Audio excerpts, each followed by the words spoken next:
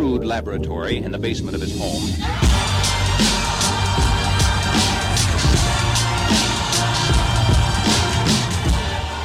Hello everyone and welcome back to the show.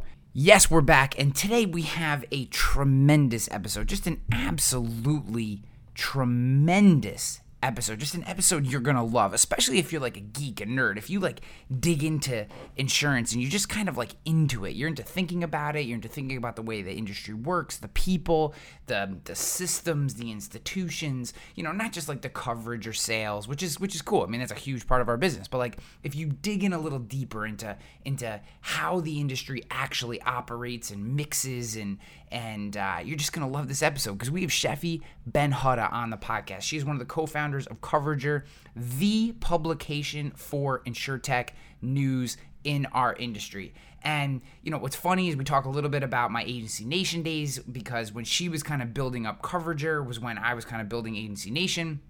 Obviously, Agency Nation isn't a part of my life anymore, but Coverager is very much a part of hers. And where Agency Nation was talking about sales and marketing and that kind of stuff, Coverager was focused on InsurTech and technology and startups and that whole side. So what I love about Shefi, and we talk a lot during the episode about how we actually disagree on different things, but how our vision for the industry and how our perspectives and the way that we approach it, we both have tremendous respect for each other. And I dig the way Shefi thinks about this industry. I just do. I just think, I don't always agree with every conclusion that she comes to, but I ultimately think that having her voice and her mindset and her perspective is an incredible, the industry is better because she is commentating and reporting and supporting various businesses and parts of our industry. I don't know how else to say it. But Shefi Ben-Hutta, Coverager, you're going to love this episode. Before we get there, I want to talk about Better Agency. Better Agency is changing the game for me. Absolutely, positively changing the game for rogue risk. I am looking at this tool as it is the first tool that I log into every single day. It's the first tool I log into. I will look oftentimes at my Better Agency before I look at my email. And the reason is it does everything my agency needs. Absolutely everything. And there's a decent chance that eventually I don't need an agency management system because I have Better Agency. I basically have to figure out how to get accords and accounting. And I'm getting close on accounting, and accords are super easy, right? There's like a million places that you can get accords, because I think what they have built is, I just think it's tremendous. And I've been with Infusionsoft, I've been with Agency Zoom. Both of those tools are great, and there are amazing agents that use both of them. So this is not a knock on any other tool. I just have found Better Agency to be, it's built by insurance agency owners, and that is obvious. And I think that's the part that works for me, is that I look at it, I see the way that William Shaw and Nick Ayers and Preston and McBilly and everyone else that's involved, I see the way that they interact with agents, the way they roll out new features. It just makes sense, and I'm digging it, man. I am loving every day of it. I use it every day. I've never questioned my decision to move over. And when we were talking and they said they wanted to be a sponsor of the show, it was just made me very happy because I get to talk about it more. Not that I wouldn't talk about it, but if you are unhappy with your solution that is helping you connect with customers, helping you cross-sell with customers, it's helping you get in front of customers in the moments of their need, I would give Better Agency, at least do the demo. Like I say with all the tools, I don't care that you buy the tool. That's not why I talk about them. Do the demo, know what the tool is. So if you have a need, you know what it's all about. That's all I'm asking. Go to betteragency.io, betteragency.io, betteragency.io. All right, let's get on to Shefi. Ryan. How are you? Hey, how are you? I'm good. It's Friday. It's not 100 degrees and life is good. So how are you? It's a bit cloudy in New York City, but it's still warm. Yeah. I'm excited that you're on the show. Have we started the show yet? Yeah, kind of. I just kind of roll into it. Okay. Okay. I just like kind of just going because whenever I do like 1, 2, 3, go, it's always weird because you're like looking at each other like, oh, now it's like official when it's kind of like it's just meant to be a conversation anyway. So there's Yeah. not really like it's a casual start. We'll just put it that You're the boss. way. Well, I don't know that that's true, but I do have the start stop button, so I guess that does make me the boss. But after our conversation that we had, what was it, a week or so ago? I just was super excited to share as much of that as we can, or just kind of hit on some of these same topics and share with people who are listening. I think a lot of people are familiar with you and your work who would follow my show. And I think there's a lot of people that aren't. And I want to expose more people to what you're doing. And I think the conversation that we had around just InsurTech, its role, agents, some of the stuff we were talking about, you know, fat old white guys with whiskey making deals in dark rooms in the back of bars that only certain people can get into. I think that's like really interesting stuff. And we'll just hit on all that and anything else that we want to talk about. For the record, I was never part of any club. Well, I'm not part of any clubs either. You know what I mean? They didn't want me either. So don't worry. That's why I own my own agency and do this kind of renegade podcast, I guess. No one wanted me in their club either. So I think this is a bit fluff, but one of the best things to come out of InsurTech is that you're getting some diverse range of employers coming into insurance. And for people like me, this is a good thing because I always felt like an outsider. And for a period of time, I was the outsider because I was working for an Israeli startup, right? And then I joined corporate insurance, and I guess I'm not corporate material, but what does that even mean? So I've done a lot of good with CNA, and I've managed to influence a lot of people, but obviously when you're in corporate, you have to know how to manage sideways and above and to get noticed. And I've done that through blogging. So nobody wanted to hear my opinion, but when other people or the crowd or the public liked what I had to say, that gave me clout. And then, anyway, I'm a big believer in blogging, and just because people internally may not want to hear or act on what it is you have to say, stick to it, and good things do come out. I completely But that's agree. not what we want to talk about, right? No, I love this topic because diversity in our industry is a huge it's a big issue because we have been pale, stale, and male for so long. And you know, I have nothing against white people, but for the most part, we're boring as shit, and we tend to think inside of standardized boxes. And I love when we can allow, I don't know that my vantage point is let's tear down the system for the purpose of tearing it down, but I certainly believe that our systems constantly need to be reformed and constantly need to be re-examined. And you have to create structures in which voices that are not, I hate thinking of it this way, but, are not like the norm can rise up and have a place. And unfortunately, I think like with all hierarchical structures, which, and we talked a little bit about this, I believe in hierarchies of opportunity, like not hierarchies that segment and segregate, but ultimately I think we want cream to rise to the top. And if we didn't operate in a semi-meritocratic hierarchical environment, your coverager would not be in the place that it is today, right? Like you were able to rise up, become a voice inside of specifically the InsurTech space and provide a vantage point that I don't know that anyone else could, because you were doing such good work for so long that people started to take notice, they started to listen, then they started to believe, then they started to trust, and now you're able to operate a business based on that trust. So I agree. I guess it's a very long-winded way of saying, yes, I agree. Well, and our point is, because I know there are two types of audiences that Coverager has. One, people that would add us on in social media or via email and in public. But then there are others that keep their opinions to themselves, and they have to because corporate wants it to be a certain way, right? So I kind of ignored the corporate mindset, but I had the privilege to ignore it and blog when I was part of CNA.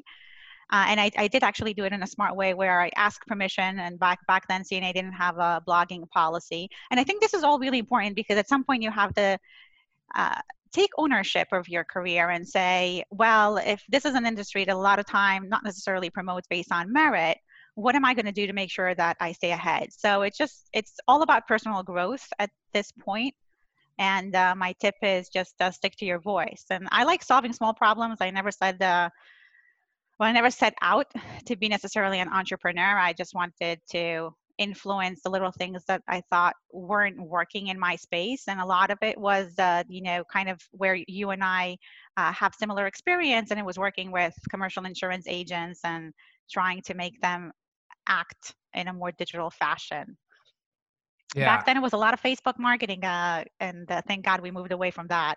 Yes, yeah, contests and giveaways and gimmicks and tricks and gags, and some of that stuff still works, but it's not necessarily best practices anymore like it once was. If you had a Facebook page, you were literally ahead of the curve at one point, which is interesting. The point that you made about, I think what I like about our space, the insurance industry as a whole, is that it really does have a space for everybody. And I feel like, and I'll expand on that in just a second, but I feel like oftentimes when we feel points of friction, it's that we just haven't found the right spot in the industry. It's not because the industry has opportunity in so many forms. You can be commentator, media space. That's kind of where you operate, and I guess I used to, and we have agent space, which is more sales oriented, more maybe in a certain sense entrepreneurial, leadership focused. You can be, if you're just interested in a solid salary and a good life and your work is never going to be your passion, but you would like to do something meaningful, you can operate inside of an agency. If you are into more of the corporate political game and the shield on your chest, that's meaningful to you, which again, that's not a judgment. That's just, if that's what you're into. Some people really like corporate life. There are huge, mega towered organizations that you can go become part of and work your way up that hierarchy. If you're interested in the nerdy shit, you can become an actuary or an underwriter or, whatever. You can get into claims. Like, there's so many different spots that you can find yourself in. You can become a technologist. You can become a vendor. You can create conferences and run conferences. Like, it's all, and you can work for Tesla. Yes. Yeah. Well, now, yeah. So, which is unfortunate because I drink from the Elon Musk fire hose, and I just believe basically everything he does is going to work eventually. So that should scare the shit out of every personal auto, both carrier who isn't making a deal with him and PL agent. But, I guess that's what I love about this space, and when I left, what I missed about it, because there is a space for everybody. And I think at different times, maybe we're not in the right part of our industry, and it needs to be maybe, you need to move over here or move over there. But I do think there's a space for everybody. And I think that's a good thing. I think it's an exciting part about our industry. I second that opinion. I think you can do a lot of things within insurance. That being said, I wouldn't tell my sister, come join the industry. Yeah, I will say though, and so I tell everybody this, the thing I do, and this might sound bad, but there's just so much money here. So like, you can, even a job that isn't, some big, sexy entrepreneurial sales position or executive, you're still going to make good money, and you're still going to probably have some decent job security. I know every once in a while, one of the big carriers will do some layoffs, especially if there's a merger or something. But for the most part, you have good job security, usually good benefits, and usually good pay versus that same position in another space. So that part of it I find to be reassuring if that's something that you need in your life. And not everyone does, nor, and some people just be like, that product is boring. I don't like it, which I also get, right? Like when I was in fitness industry, that was sexy as hell. I mean, you're surrounded by fit co-eds everywhere. And like, you can dress in shorts, and I'm in shorts and a t-shirt now basically, but like, like pre-COVID, we're in suits and ties and, it was a little different. So there was some cool stuff there too. But I just think, well, maybe as I get older and now that I have kids, like I think about it and I'm like, geez, everything that happened with COVID, there are few other industries that I would want to be part of other than insurance with everything that happened, because, we were still working. There's still opportunities. You may have to think a little differently, pivot a little bit, maybe this way or that way, but the opportunities were still there. It's not like a lot of these industries where they're just like, nope, you're done. Have a nice day. You're not making money anymore. I slightly disagree. So I think the world you're describing is changing. So I don't see a lot of job security, but maybe that's because we cover layoffs and we tend to kind of be on the side where people come to us and say, have you heard of an opportunity? Or we had to decrease force. And obviously, Glassdoor and the layoffs.com and a lot more carriers are looking to become more efficient, and that oftentimes meaning automation is up and certain roles are going down. But it all depends on, you said you can be many things in insurance, and it's also on the insurance professional to make sure that his job, what he's offering or what he's bringing to the table is relevant today as it's going to be relevant in 5 years from now. And it's hard to change when something hits you, but if you have time to think about what you're doing, and from the longest that I can remember, just talking about myself, I overthink and overanalyze, and it's a blessing and a curse.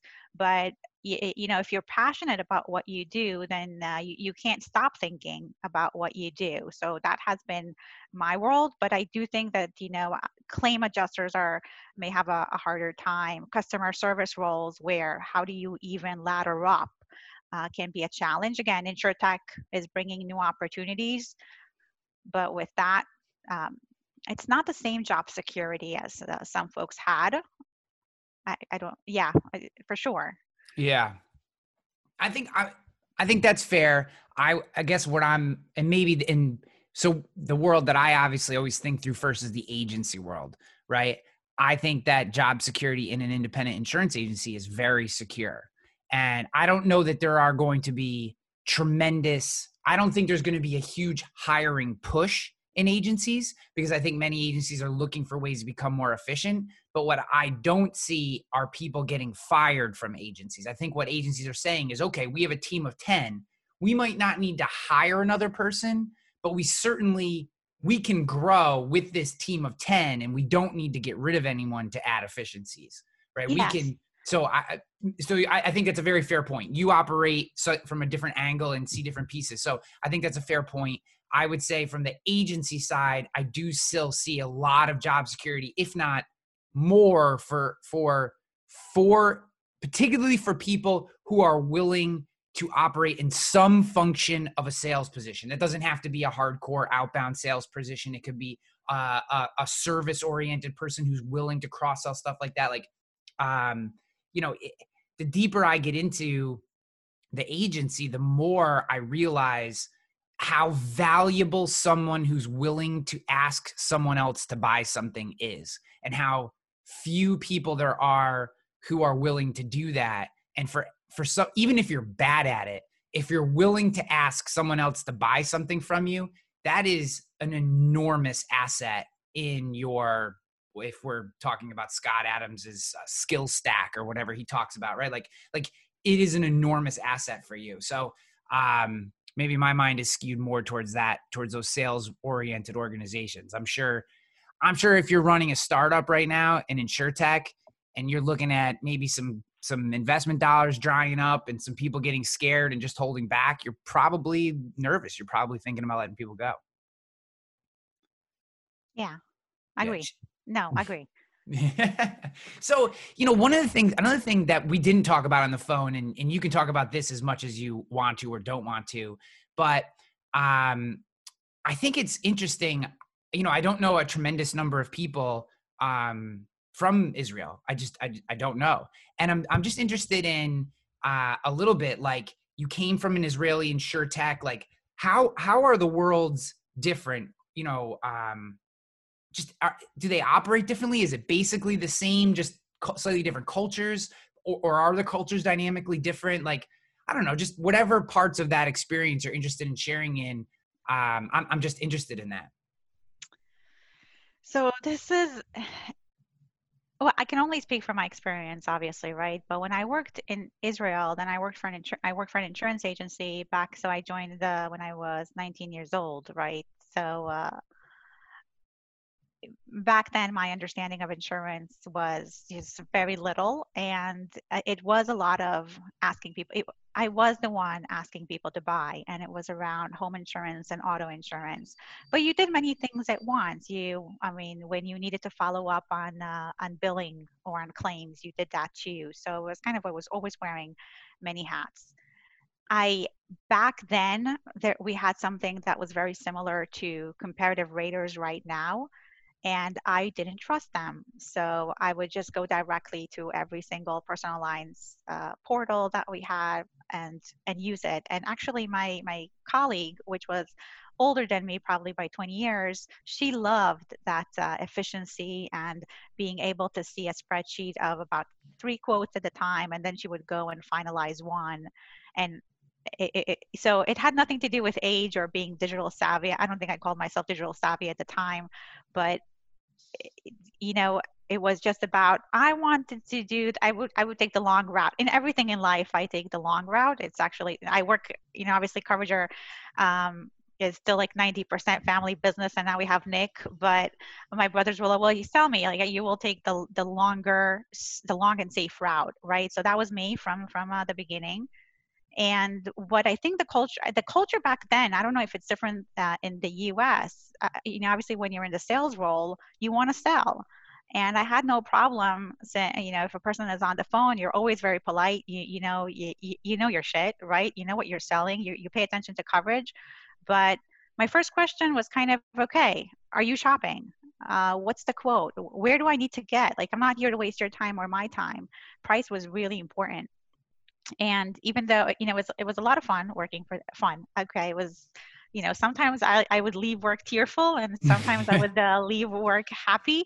Salary was awesome, I would tell you that. Hours were flexible, so basically I was able to go to school and finish my math degree while working at insurance, and nobody was making the money I was making. That was the reality of it, and it helped.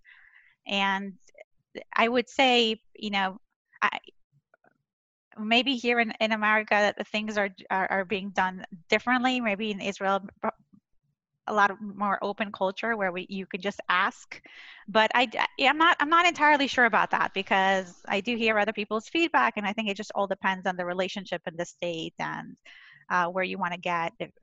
We all have, as an agency, you have the carriers that you represent, so you have an idea of where you can go. So if someone comes with a really high Mercedes, and they don't have a loss history, that would have been a challenge for us, right? So I would have to knock on my boss's door and say, do you actually want this?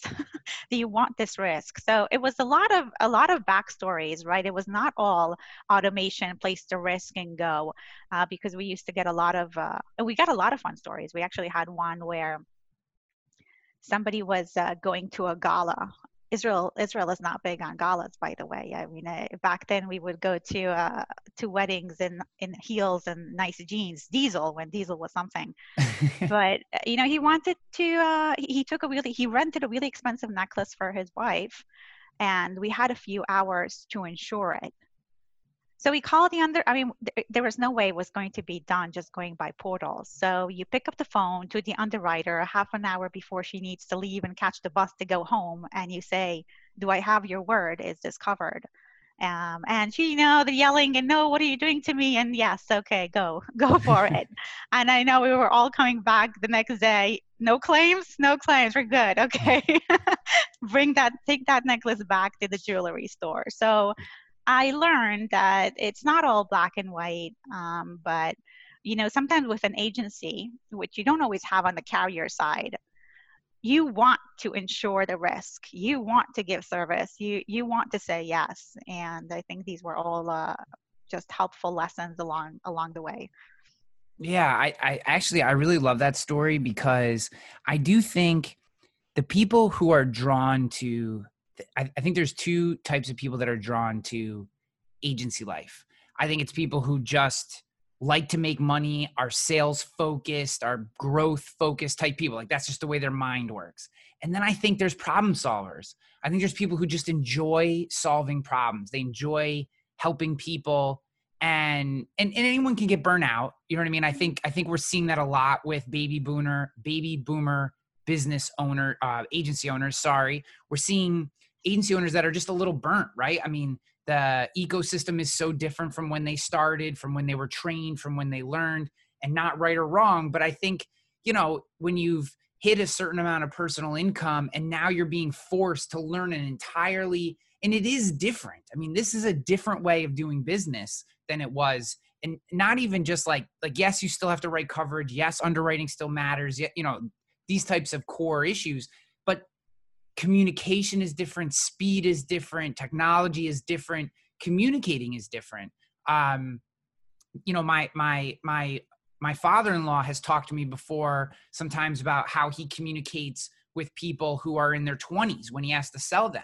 And not that he can't do it because he's one of the best salespeople I've ever met in my life, but he's just shared with me that it's different. It's way, way different than how he used to talk to people, just everything about the transaction. So I can see why, they just kind of revert back to what they know, because they're like, well, I don't want to have to learn another new way of doing business.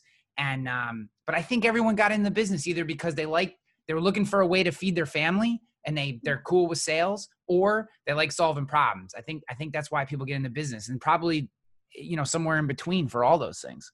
Yeah. Well, and to your point, we're not always wearing that salesperson hat. So for me, you stayed because I was, probably one of the shyest girls you'll know. And it forced me to communicate with people.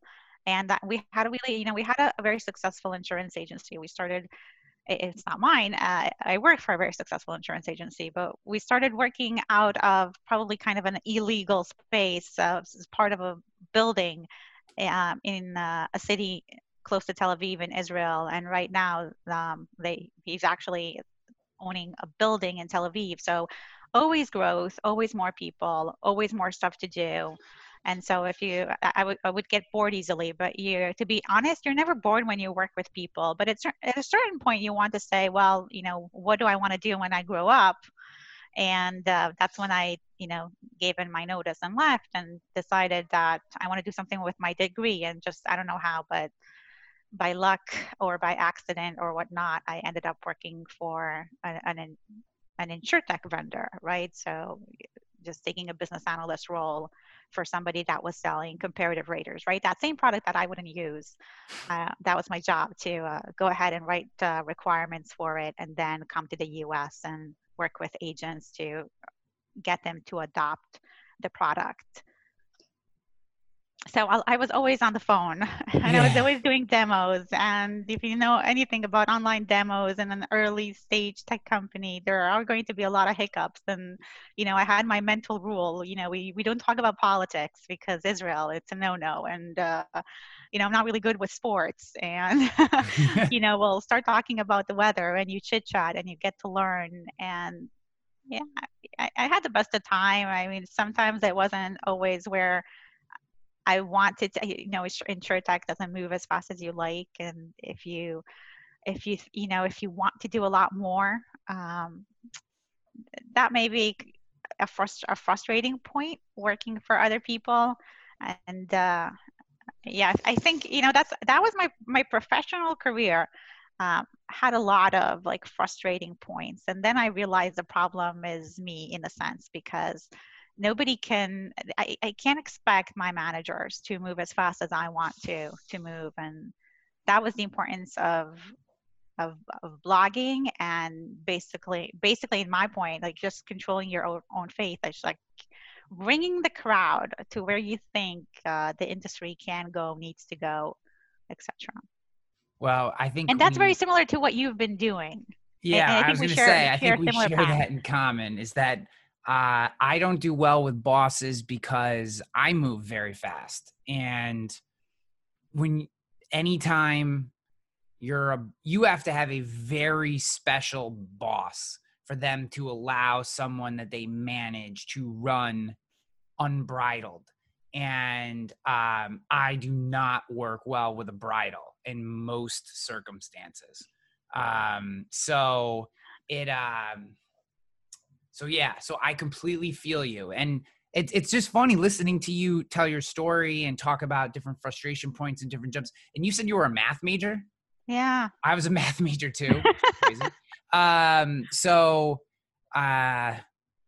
it's just funny because blogging was my outlet as well. That was how I don't know, released whatever was going on, you know. And my wife used to ask me all the time, like, why do you feel this sense that you have to write or create or do a video or like, why do you have to? Now she's kind of accepted it and it's good.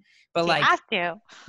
yeah, I was like, Lauren, if I don't get whatever's up here, if it doesn't come out of me, then it's like poison. Like, it just, you know what I mean? Like, I just need to get it out, whatever it is. And if it's just a blog post about workers' comp, that's fine. I mean, it's not as cathartic as other piece of content, but you know, you just got to get it out of you. But you know what it is, Ryan? It's not just that. It's not about the act of creating and writing, because it's really tedious and lengthy, and you're not always on people's positive side with what you have to say.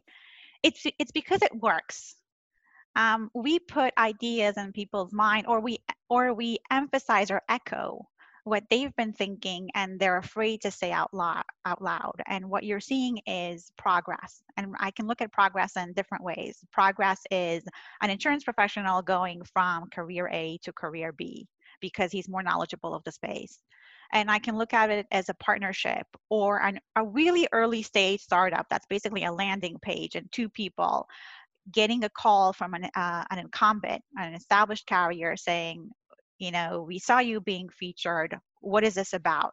Right? It's all these encouragements along the way. And, you know, back then when before Coverage was Insurance Entertainment, it was just a Shefi business analyst from CNA. I would go to, I think I once emailed Insurance Journal. I write really nice emails for a living. You guys know that. But, you know, I wanted to cover an article about, you know, commercial insurance agents and the digital space. You know, don't hear back. Property casualty, don't hear back. I volunteered my time at different associations of like marketing and whatnot. I can't even remember which ones. I've never heard back. Never heard back. And I thought to myself, hold on. If I'm an educated insurance professional working for a carrier, never not worked a day in my life, why is it so hard to offer my time to be a part of a community association or anything? I do want to give credit, or I don't know if Agatha, you used to work with Agatha Martha? Marty Agatha. Marty Agatha. I'm sorry, Marty. He's one heck of a guy. I don't know if I met him. I met him in person at an event, and I was doing infographics at the time, right? And this is back then when President Obama was the president, and he got a puppy or to the White House, and I thought my whole world was insurance agents, and I thought if I could help insurance agents create content for social media. So it was an infographic about, you know, pet insurance. It was just like current events and leading into pet insurance, really basic stuff. Kind of even embarrassing to say this, but it's been years ago. And he paid attention to me. And I thought, okay, he didn't know me. I guess he just saw the passion and saw what was in it. And I think we had a follow-up discussion, and it was just so nice, right? But these are such rare encounters that somebody else that you don't know, a complete stranger, supports your cause. And I could say that about all the like the 30, 40 seed readers of Coverager and Insurance Entertainment that's been with us throughout the years, right? So it's just it's just a way to say, well, thank you. That's all Yeah. I can say, Well, right? Marty is one of my favorite people in the entire world. He's also one of the most genuine people in the entire world. And you know, he is a real treasure to our industry who I personally believe has been underappreciated by many people. It makes my heart sing that you would bring him up and that he had I've such an lost impact touch on with you. him. So Marty, hi, and you. I hope you remember the story as I remember it, but I do remember some of the people that said yes to me because not so many people said no to me as much as it's just something that kind of goes ignored. Maybe they don't trust her. We shouldn't trust her yet because is she committed? And by the way, I ask myself the same questions. We get emails from startups, and sometimes people don't understand that I have a daily deadline and we're a short team, and get to the point. Tell me in an email. If I can help, I'll help. But people just want to have coffee with you pre-COVID days, and now they just want 30 minutes of your time, and 30 minutes becomes 60 minutes, and there you go, the day goes. Sometimes I just want to go out for a walk and Yeah. I'd always be around coverage or an insurance. So I do the same thing where I say, is this person for real? And what I mean by that, it takes a lot of commitment to do something, right? I always say patience, patience, power, because I know my journey. And yeah, maybe people were asking that about me. So now they realize. I think I would say that's probably the case. And I mean that because much of what you just described, I've felt. And it's only from kind of similar to what you did. You just keep banging on the door. You keep banging. And then eventually you realize, fuck the door. I'm just going to create my own, right? I'll put the stick of dynamite on the wall next to the door and I'll blow my own hole and I'll walk through. And you can choose to appreciate that or not appreciate it. And I think that you've done that with Coverager. It's one of the reasons that Marty's actually the one that initially introduced me to your work when it was insurance entertainment. He's like, yo, Hanley, Ryan, have you ever heard about this Shefi girl? Have you ever heard about this Shefi? Come read this.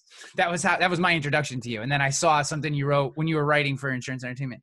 But I think you've done that. It's one of the reasons I've always had respect for your work. I mean, there are certain things that you have said that I just disagree with. We've talked about that. That's not a bad thing. I think it's an amazing thing.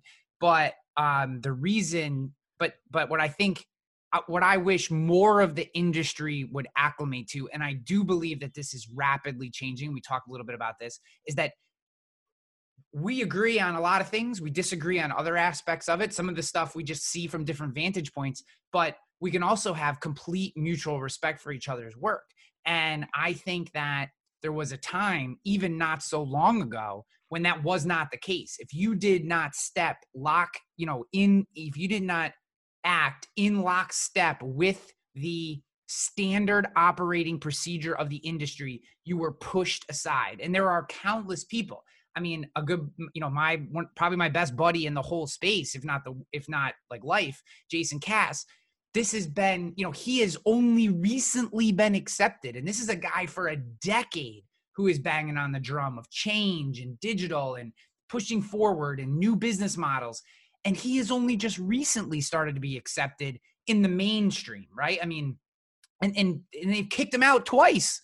I mean, I've been blackballed from speaking events twice. I mean, I had a 18-month hiatus where literally no one would hire me to speak, and then another like 6-month hiatus. And both times you got to come back and go, hey, I'll, I'm good, the whole thing. And, and then finally I realized that was probably the last time I was blackballed was probably like 2015, 2016. And, and then I did something that I hated myself for. I kind of was like, I'll be more thoughtful of the things that I say and do in the future. And then like a year later, I was just kind of like, why did I do that? Like, I kind of like hated myself for that because it didn't change my perspective, but I did dial back my perspective for a period of time. And it really, it ended up being an informing thing. I dislike that I did that. And then when I kind of came to the realization of like, I don't need to kowtow to this position just because it fits a narrative that someone else thinks is the correct narrative. You know, I stopped dialing it back, and I said, I'm never doing that again. And, you know, I'll do pirate radio for the rest of my life if that's what it is, because, you know, I have sponsors of the show. I only take sponsors who believe in independent agents, who believe in the movement forward. And as soon as anyone starts acting in a way that isn't in the best interest of the industry as a whole, that starts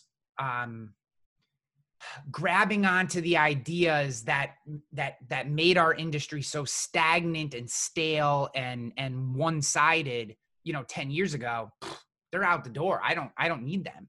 And I don't mean that I don't mean to speak so about me. Just the idea is that I think we need more people, and there are, like you, hopefully like me, like Cass, like Marty, who, and there's many others that are kind of starting to bubble up, that just speak about what's happening, and we don't have to agree to get along, I guess. Yeah, for sure. And I know your point about sponsorships, because so when Avi came on board, so obviously my experience is insurance, Avi's experience is advertising and marketing, and he said, well, how are we going to roll? And I said, well, we're just going to roll. And you have to stick to what you believe in, and always dial up the positive, right? People at the end of the day want to hear our different opinions. That's really why they come to Coverage. They come for the opinion. And even though people will say, well, I disagree with you. And I said, okay, good. What do you disagree about? I don't always hear that follow-up sentence. But I think we're not here to all of us to think alike, right? And I think that I say this from a humble standpoint, even though I know at Coverager we see details in and out all the time, and we cover our bases. We talk to employees, we talk to ex-employees, we read so much. So we read the fine print, we read what consumers have to say, and yet I'm still going to say nothing is easy in this world. Like, everything is super competitive. It's not what it used to be. It's not how our father or grandfather made money. No, people have options. We need to you have to stand apart. You have to stand for something too. And insurance is such a difficult business. It's complex, right? You sell a product, but then you make money on investment, and it's not quite really. It's not. People talk about focusing on the customer. I hear that all the time. Start with the customer. And meanwhile, like you've got this indifferent consumer that will shop every 6 months. So not every customer should be treated equally or or regarded equally. And I think you should just start with the product, because there are so many products, and the devil is in the details, or God is in the details, whatever train of thought you want to adopt. I like God is in the details. I know. I like that. I like that phrase too. I think, a buddy, I don't know if you know him or not, but a buddy of mine, he runs Advisor Evolved. His name's Chris Langell. He was an agent and saw a need in the website industry, not just for like new pretty pictures, but for people's websites to actually be tools for agencies.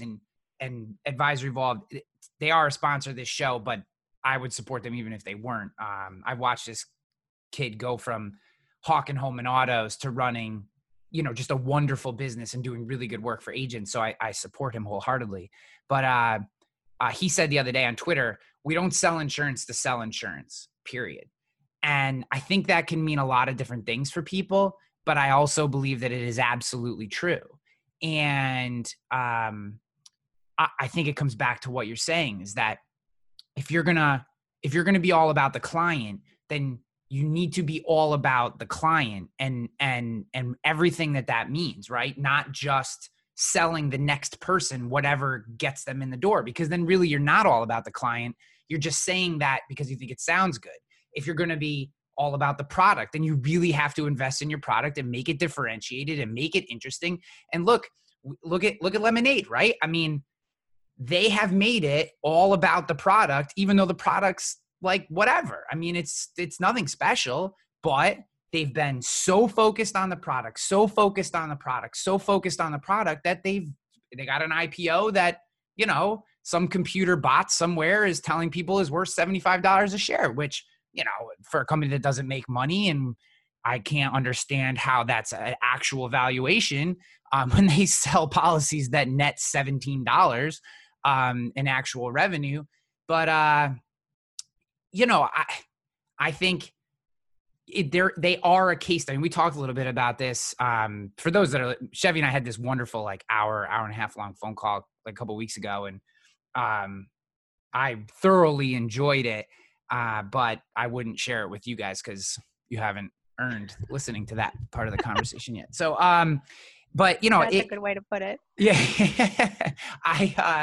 I just think I agree. I guess what I'm saying to you is I think too often we're only playing lip service to the thing that we actually want our business to be. We're you know, be a thing, whatever that thing is going to be, but actually be it. Don't just talk about it, because in just talking about it, and I guess we're all guilty to this at certain times. So I'm not trying to say like I'm above this, because, you know, I make fucking mistakes every day. And I love chasing rabbits down holes that add zero value to my life or to anybody. But I do think that is the key, and you have to be differentiated and you have to be better. And it only comes from being that focused on the thing. So I will share another story with you, and this is ties to what you're talking about.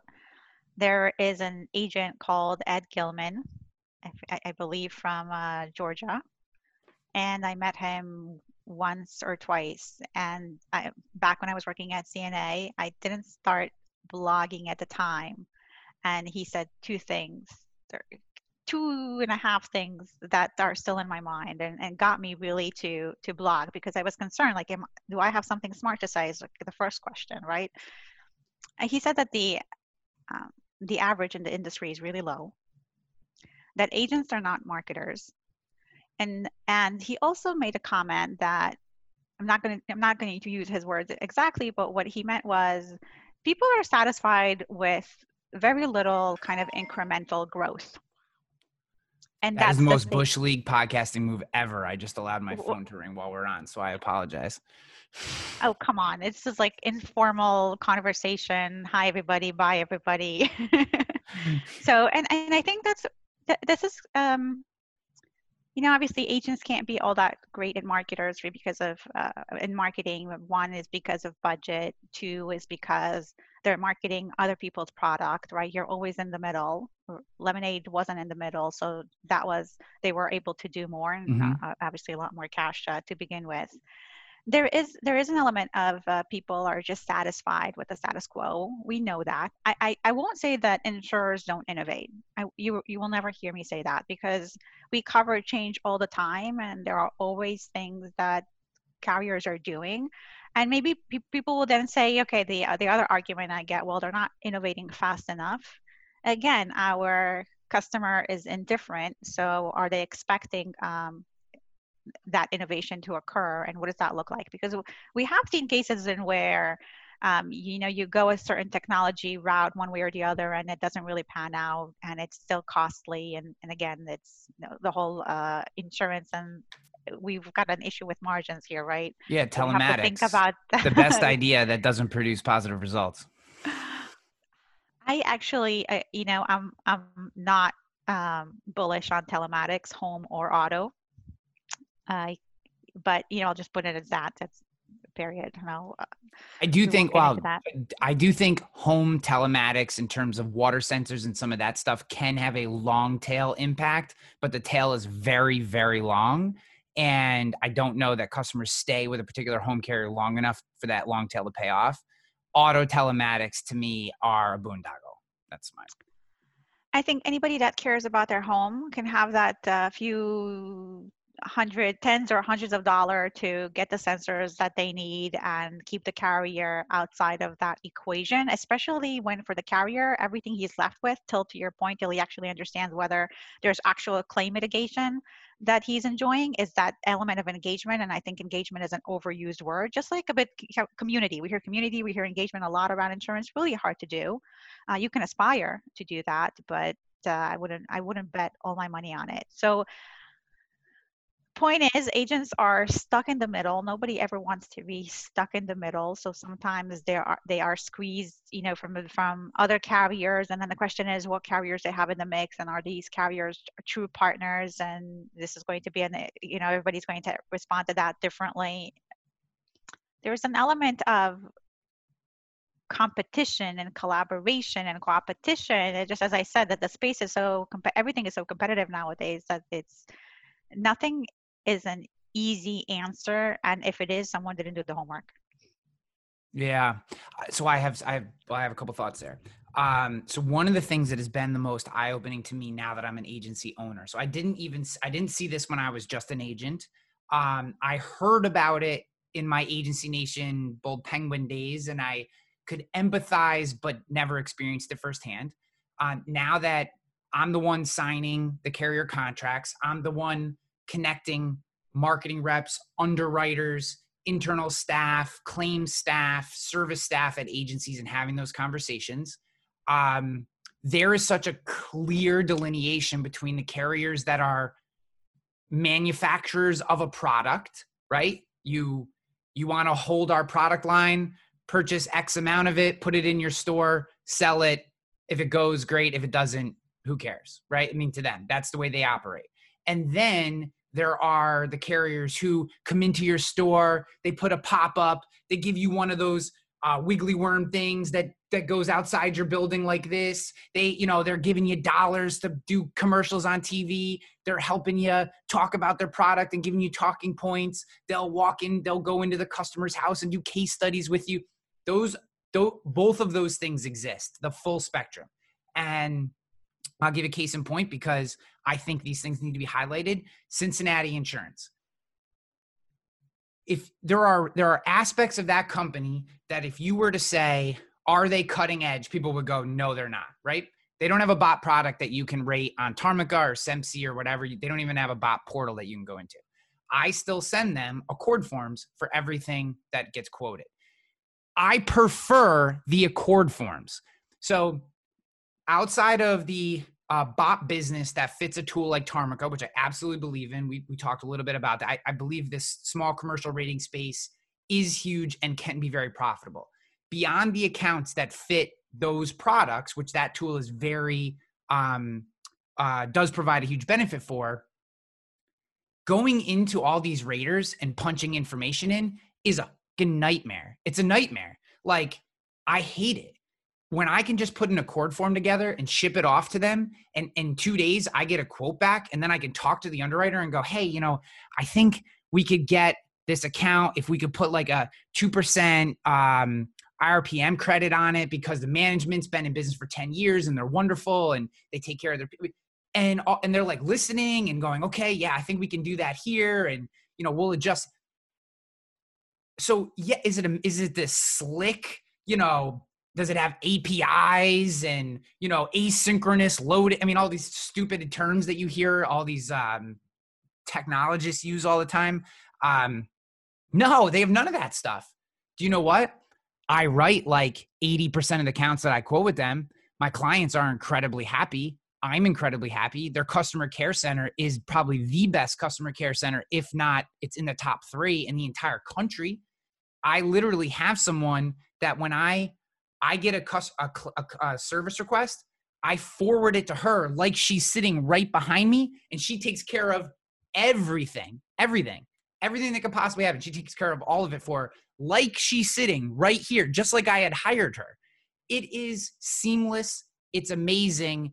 And nothing about it is overly technology forward, but it is still a best in class relationship and product delivery to the customer. The customers don't care that I didn't quote it through some fancy freaking HTML5 portal. They don't care about that. They don't care that I'm not geo-synced into a Slack channel with automatic pings and text automations on the service center. Clients could give two shits about that. You know what they care about? When they forward me a certificate request, an hour later, a certificate shows up in their inbox. That's what they care about. And I worry that, and I actually told this with them because I had a call with them yesterday. I said, please don't change. Please don't chase the technology rabbit too far. Like, yeah, there's some things that you can upgrade, and I'm positive that there are some improvements that you can make, but you have some core things that other carriers have lost and can't get back. They've gone too far down the technology rabbit hole. They can't get back to where you are. So please don't lose this. Like, please don't read the headlines. Don't go to, like, stay who you are, because I love you just the way you are. And I worry that all of a sudden they're just going to be these machines, and I just don't want that. So the question is, how many Ryan Henleys can Cincinnati Insurance get? And that's really the challenge. I think you are absolutely right. The client doesn't care. I mean, for them, you're doing the work for them, give them the certificate of insurance.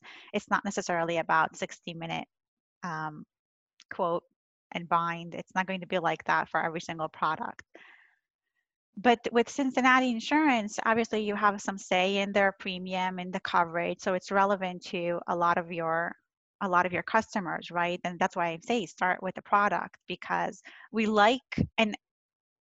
we disagree on the Tarmica model, right? Because I came from this world and I didn't see it being adopted, especially when you're looking for scale and you're pushing towards apple to apple.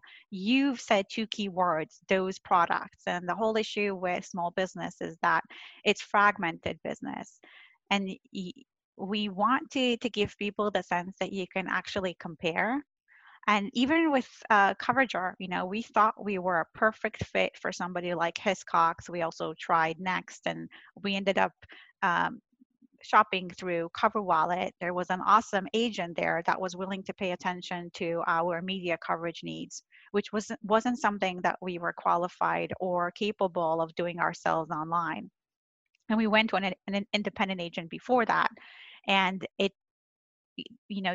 they gave me the feeling that the amount of premium they're going to make on me wasn't worth their time. And I understand that. It's a really bad place to be in, because I can't influence that at the moment. I can't create more insurance needs than I already have. I already questioned my need for cyber liability insurance, but okay, fine.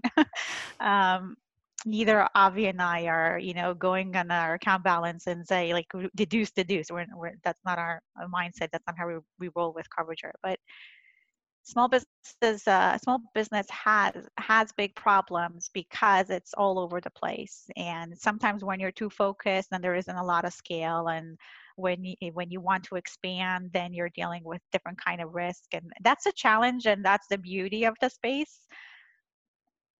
I wouldn't necessarily tell Cincinnati Insurance change everything. Not having a portal, though, come on, they need a portal.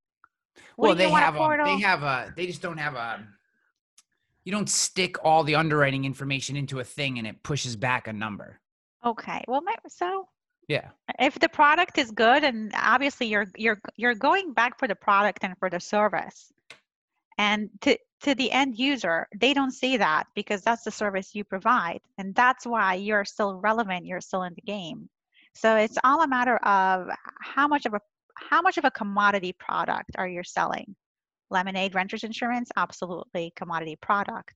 But if there are nuances, because it's small business and small business still needs, so to your point, we need media coverage or, different kinds of legal coverage, E&O, D&O. Sometimes these are relevant coverages even when you are a 5-people shop, and sometimes the end user doesn't understand that. Yeah, I think about how short-sighted a decision it is for someone to look at your account and say that's too small. And I know agents do it all the time. I wrote one the other day. The guy was, I made 60. Literally, I've talked about this in the podcast before. I made $60 on this account, and I don't care. You know why? Because I have someone out in the world who thinks that rogue risk is a problem solver. And someday that guy's going to tell somebody, and they might own a freaking manufacturing plant that's $100,000 in premium, because to the average person, they don't care. It doesn't mean anything to them, right? They're just like, oh, this is my buddy. He owns a business too. You know, it doesn't matter to him that his business is a small art studio and his buddy's business is a $50 million manufacturing shop. That's just his buddy who owns a business. And I look at that, and I know this is what agents do, is because I heard it when I was with one of the, I with trustedchoice.com. One of the things that they did do very well was the recording of the phone calls. And we listened to a lot of the phone calls. I mean, I've listened to thousands of agents take phone calls from clients, and the amount of agents that do revenue triage is, in my mind, horrifying. It's horrifying because you're literally saying, you're not worth my time, which I get from a straight dollars and cents mentality. I get that, like, if you're stacking up the ones and zeros, talking to this person doesn't make sense. It's why I disagree with you on Tarmica, because I feel like you take that person's information, you shove it in there, you get a quote, you can turn it around and quote and bind in 20 minutes. And now it becomes profitable. But you don't know who that person knows. If you think about it just one level deeper, what about their personal stuff? What about all the referrals they can send you? What about the positive Google review you can get? On and on. And I mean, you just go a few, and now all of a sudden that person is incredibly, revenue wise, that moment, did they buy you your yacht? No, they did not. But they just stacked up 4 or 5 really incredible pieces of value. Now, the other side of it is, most people just don't think that way, but it's there. The opportunity is there for those who are willing to think just a few more layers deep. I believe it. It's a tough business. Don't get me wrong. Small business is a tough business, but I do believe that it's there for the taking for the organizations who want to engage with it and set their business up properly to serve it. This goes back to what I was trying to say in terms of having the mindset of we're satisfied with how we're growing versus your mindset, I'm new in business, I'm hungry, I want to get every customer, I want to give service, and I want to grow, right? And it's not just looking at how many dollars can I generate to that agency at the end of the year. And still to this point though, we were currently doing a survey for commercial insurance agents, and a lot of the responses are still, we're growing through referrals and word of mouth. So I do think, coverage or we cover change. That's what I like. I look at it at like really little things, a new website, a new landing page, new logo, new management, whatever it is, small changes. But sometimes not everybody's feeling the change or all at once, or depending on the line of business, right? And so for a lot of agents, they're still doing business how they used to do it, and eventually it's going to stop. Yeah, Shefi, you realize that we do most of our business through referrals as code for I don't have a fucking clue where my business is coming from.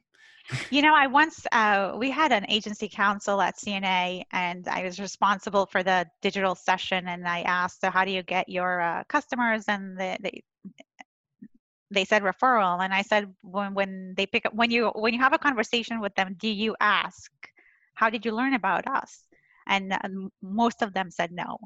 And I thought, well, don't you just want to have a conversation?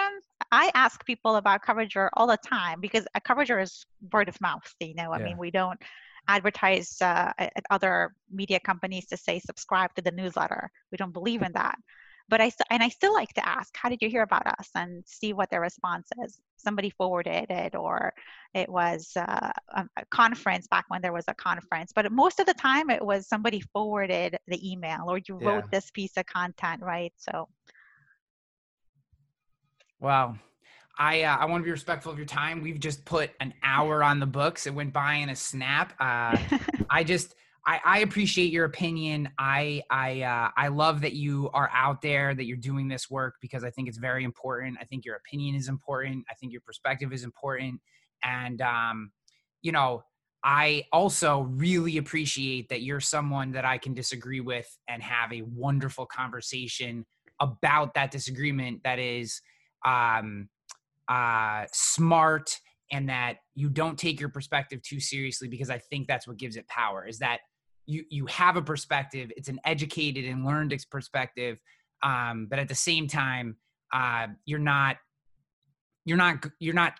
taking other people down to make your perspective validated.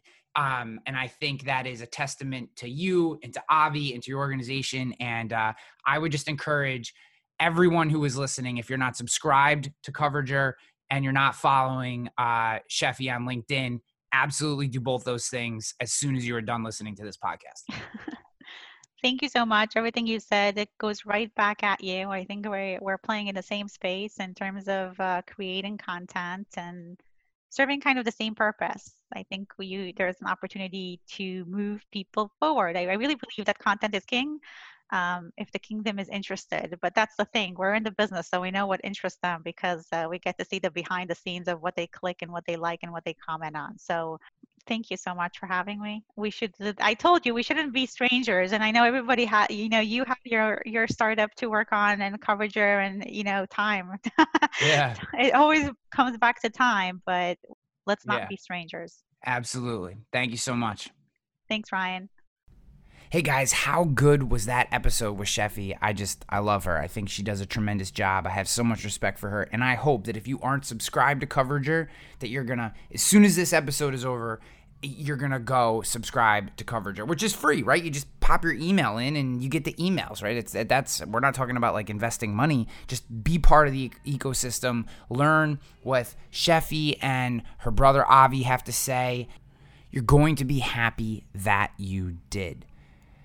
What I want to tell you right now is we have 3 additional sponsorship slots. If you are a company looking to get in front of independent agents, looking to get in front of independent carriers, if you want to get your message out into the world, we have 3 slots open for sponsorships for this show. And if you want one of those slots, just email me, ryan@ryanhanley.com, ryan@ryanhanley.com. Email me, let me know what your business is about, and we can talk about sponsorship. One caveat to this is, this show supports the independent agency channel and supports it in a very discerning way.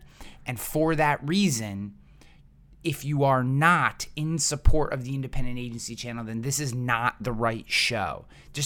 And you can still reach out. That's cool. I'm not hating or whatever, just because everyone's got their thing. That's not the only sponsors I will allow on this show, however, are organizations that support the independent agency channel and are in it to win it for the long term. So if you think your company fits that, if you want to get in front of the largest audience in the insurance podcast space, you heard that, then ryan@ryanhanley.com and we'll get you hooked up. All right, let's get on to the outro music, which is The Balls. Yes.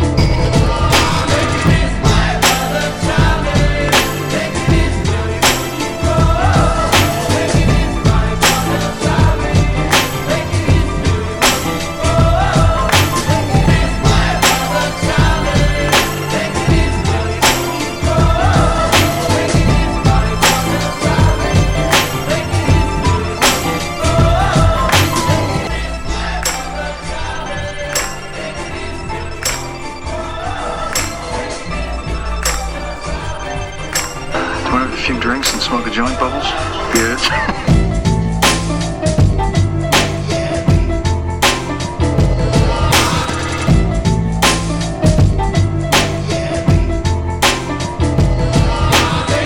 Good.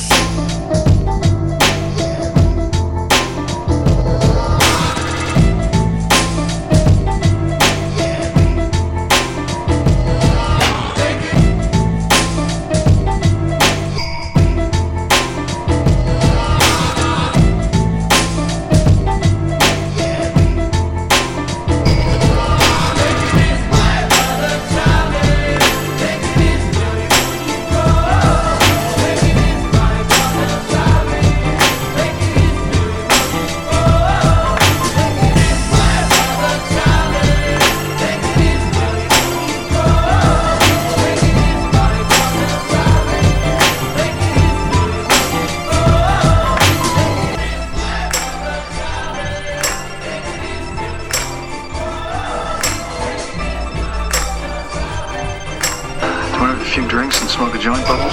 Good.